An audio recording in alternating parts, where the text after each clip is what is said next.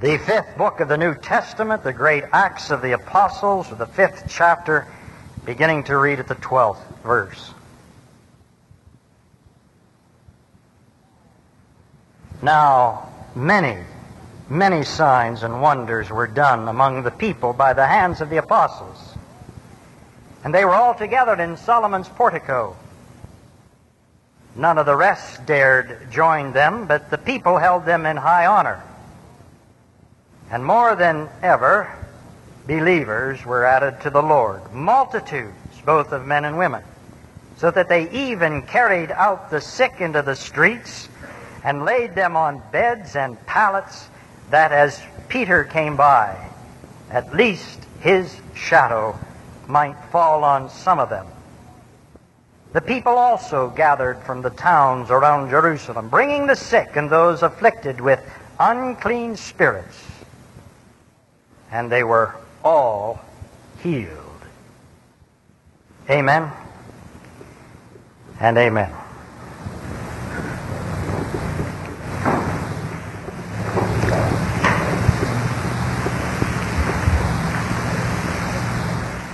The Christians of the first century church believed in the power of shadows. They believed that an evil person's shadow could cast the spell of trouble upon anybody's life, and the shadow of a good person could help and heal. Consequently, when good people came to town like Peter, the loved ones would take the sick and the infirmed and the crippled, and they would carry them out on stretchers and on pallets and place them out on the curb of the street, and sometimes they stood there for hours or laid there for hours waiting for these holy people to pass by with the hope that they would speak to them or touch them, or at least their shadows would be cast upon them and the people were healed. Now, we in the 20th century think that's a little superstitious. The power of a shadow. Or do we? No, not figuratively or literally, but rather figuratively. We do believe in the power of shadows. Shadows that come in the form of influence. For each one of us is a product of the shadows that have been influencing us in our days, prior to today, and on this morning as well. We are products of other people's influence. I don't care who you are. The parents who conceived us, the family that raised us, the home that nurtured us, the teachers that instructed us, the pastors who ministered unto us, the colleagues who work with us, even the enemies who despise us. They have an effect of influence upon our lives. Each one of us can say with Tennyson that I am a part of all that I have ever met. We know that.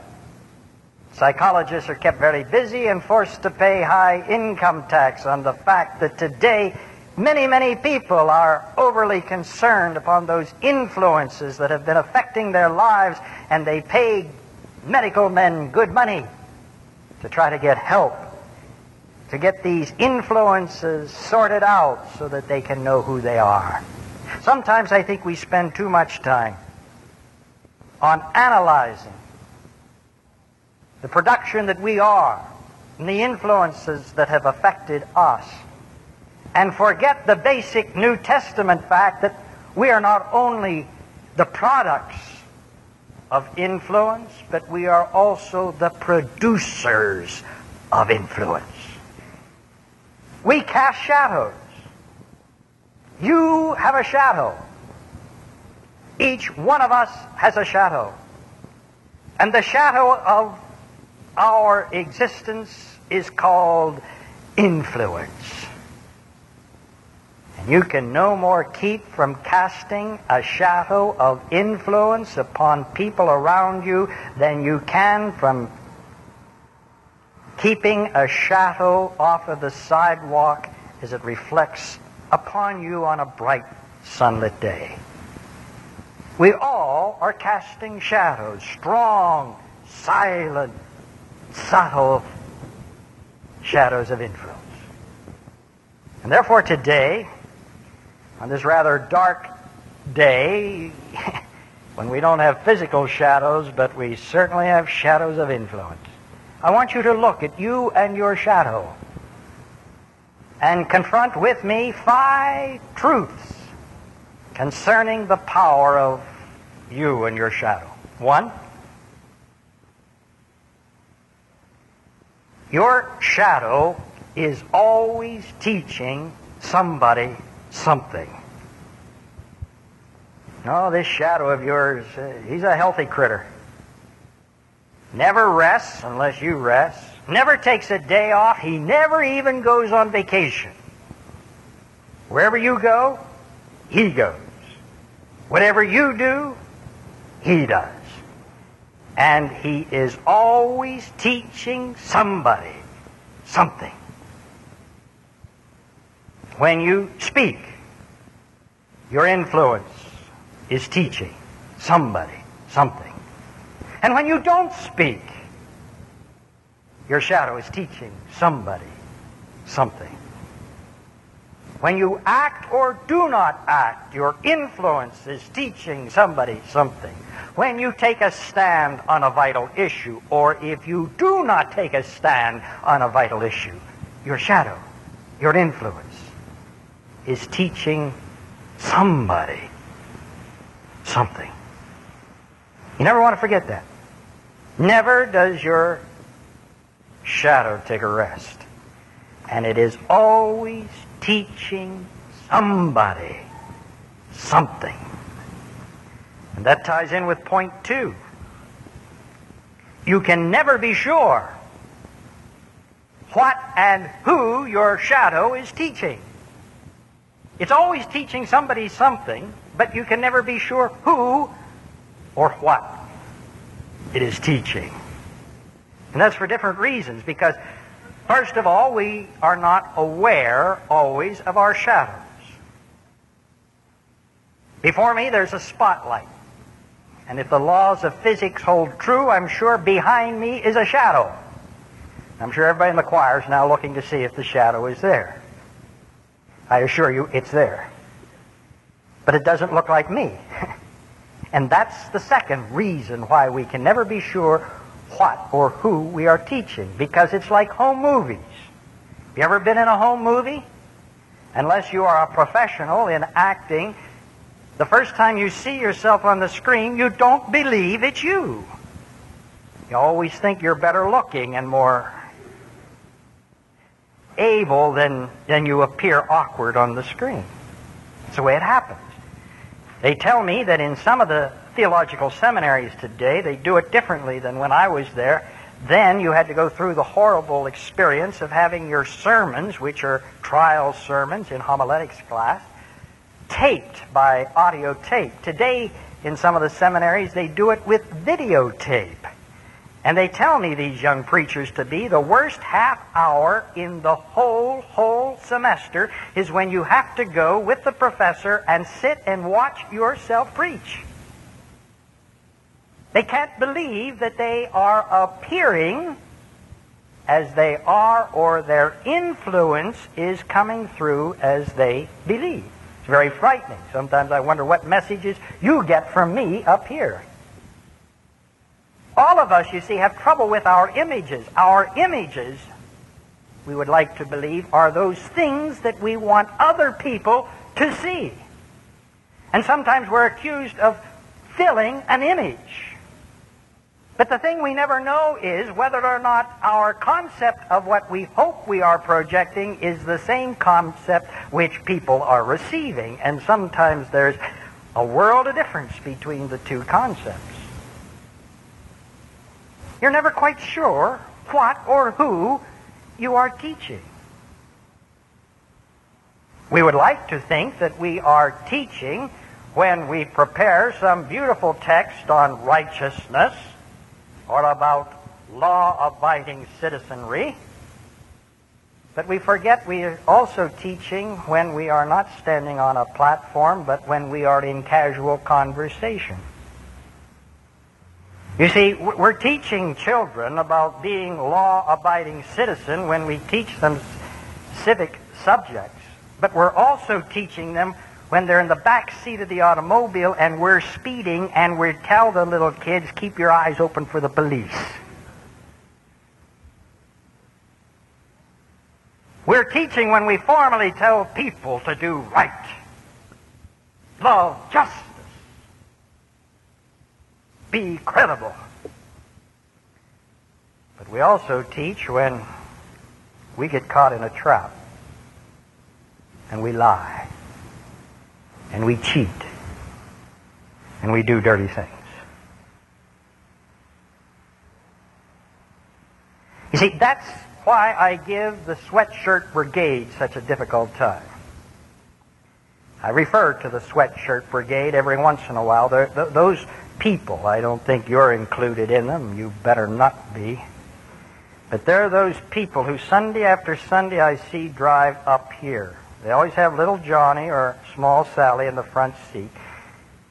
Sometimes the hair's up in curlers, the face is unshaven. The women have the hair up in curlers and the men are unshaven.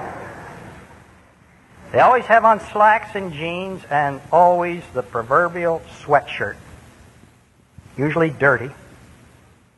They drop off the children and they say goodbye. And they drive out the other end of the parking lot. You see, they are formally teaching their children it's important to love God and to learn all you can about Jesus Christ. But then, Sonny, the day will come when you'll be big like me and you won't have to learn about God, and you can send your little children to church and Sunday school and you can join the sweatshirt brigade. And you know, some of those people are the ones who are most critical of our church school staff, our church staff, and why we don't do a better job in teaching their little children. You never know, ladies and gentlemen, you never know when somebody, big or small, is going to bump into your shadow to borrow a little light for their lives. You never know who or what your shadow is teaching. 3, your shadows are hard to erase. In fact, there are some people that say they're irrevocable. Now that's good if it's a good shadow you're casting. It's tremendous. In other words, your influence has lasting qualities. But it does a tremendous amount of harm if the shadow you cast is dark and represents something that is not clean. As some of you know, some of you served with him. My father was a minister, one of the greatest men that I've ever known. And my father was a strict disciplinarian, not only of his children, but of himself, more importantly. And he was one of those preachers that spent every morning of his work week in his study. His study for 40 years was always in our home. And that door at 9 o'clock was always shut and was never opened until 12 o'clock. Only 3 things we were allowed to do to disturb my father. 1, if there came a telephone call that somebody was dying, we were allowed to knock at the door and enter. Or, if there was an emergency conversation and it was imperative that he had to take it, he would. Or thirdly, if our house was on fire, we were allowed to go in and tell him. But nobody was allowed in there except our little Cocker Spaniel, Tuffy. He was the only one that could get into the study. And I remember this one morning, it was summertime, and I was home, happened to be in my own room, and Tuffy was a little late getting to the study that morning, and the door never closed tightly, and Tuffy was able with his paw to swing it open and to go in. My father, as you know, was hard of hearing. and sometimes he couldn't hear sounds like the opening of a door. I just happened to be passing in the hallway, and I caught a shadow of my father that I shall never forget. For there was my father on a bended knee beside his desk in the beauty and in the agony of prayer. He didn't know that I saw him, and he never did find it out. But to my grave, I shall carry that image, that shadow, that influence of my father. And he never even knew it. You see, that image, that influence, that shadow shall never, ever be erased from my mind. And that's wonderful. But when a person casts a shadow of darkness, that too is irrevocable. And that can be disastrous. And I'll be very honest with you people, and I hope that I'm not judging before time, but the thing that really, really concerns me about this constant,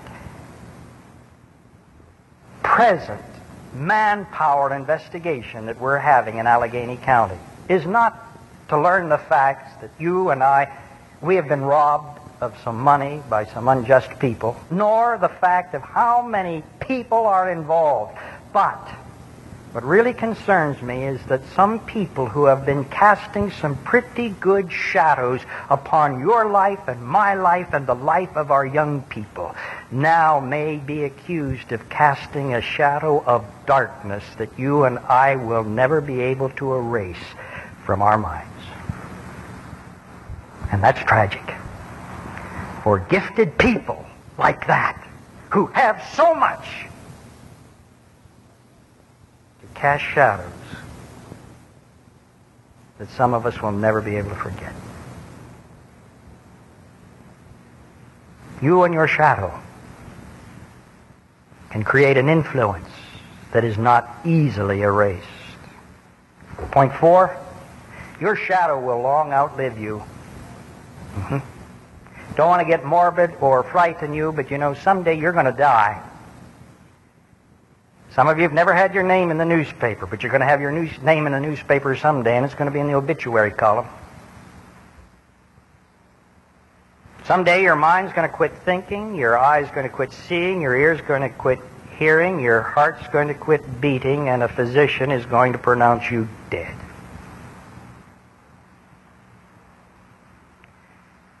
But your influence or your shadow will not die with you. No. I read the other day of a man who was converted late in life and did much good for God and His kingdom. There had been a long time when he'd been on the opposite side, and when he was on his deathbed, they asked, did he have a wish? Yes, he did. I wish and I pray that my influence could die with me. But ladies and gentlemen, that's an impossibility. Your shadow will long outlive you. That's wonderful if you've done some wonderful things of influence, but if they're not so good, that's horrible. I heard of a theologian who says that one of the reasons he believes that the judgment will not come when we die, but long, long after we die, is because that when we die, our life is over, but the record is not in until the last bit of our influence dies. And you know, we of the church are still living on the influence of the Apostle Paul, and that was 2,000 years ago. He lived, but his shadow speaks. How does Scripture say it? Though he dieth, his life still speaketh.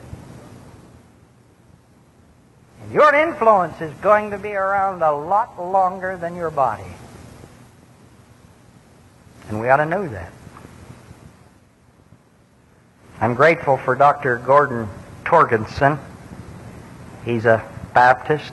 We'll forgive him of that, but he's a pastor. He is an individual who tells a tremendous story. I've told it to you before about the man with the two umbrellas. Dr. Torgerson was crossing one of the great seas by steamship, and every day he would see this dark-skinned individual sitting on a deck chair reading a Bible.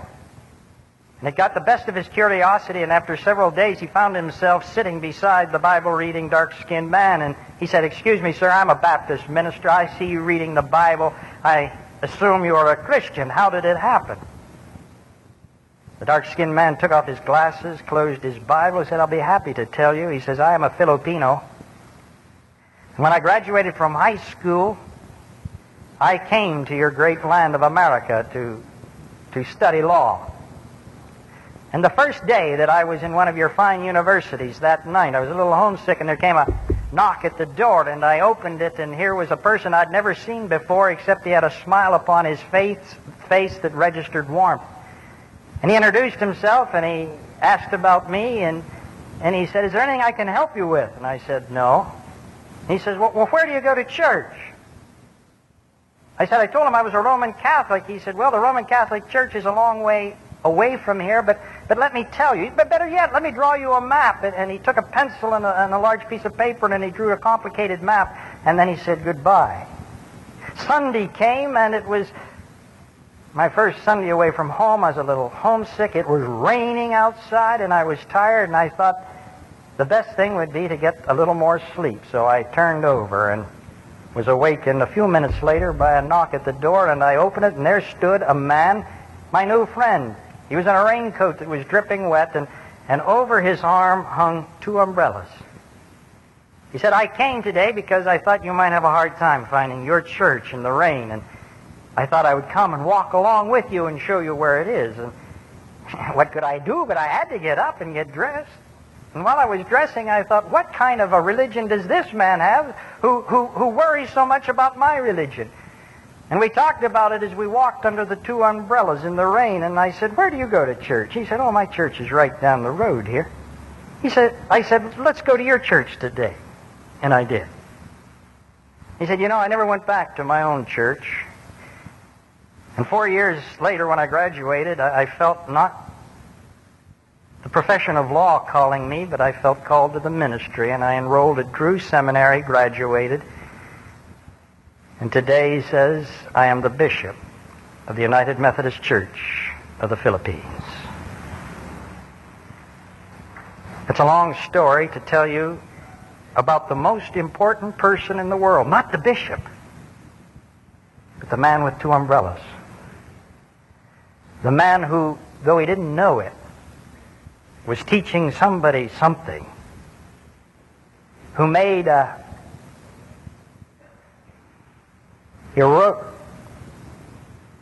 indelible impression upon this man, and who taught him the power of his influence, which is still being felt throughout the Philippines today.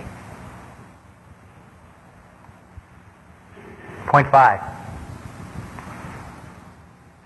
You, individually, you are the only one who can do anything about your shadow. I can't do anything about your shadow, nor can you do anything about mine. It will do what you do. It will not do what you do not do. Shadows do not lie. What you do, that's the shadow it will cast. And we all know that as these days lengthen, so do the shadows, because the sun is getting further away from the earth. And the longest shadow that we can exert is when we are either walking into the sun or the sun is to our back. So spiritually, it's the same way. The longest shadow we can cast is when we are either walking into the face of the teachings of the Son of God, Jesus Christ, or when we turn our back on Him and walk away from the teachings of the Son of God. When you walk towards the Son of God with your arms outstretched and your head erect, the shadow you cast is in the form of a cross. And those who walk behind you find strength from the shadow of Christ. But when you walk away from the sun, there is no shade behind you, but the shadow that stretches out before you is one that gives shade to no one, but is a stumbling block to the one creating it. He who has ears to hear, let him hear. He who has eyes to see, let him see. He who has a shadow of influence to cast, let him be careful. In the name of the Father, and the Son, and the Holy Spirit. Amen.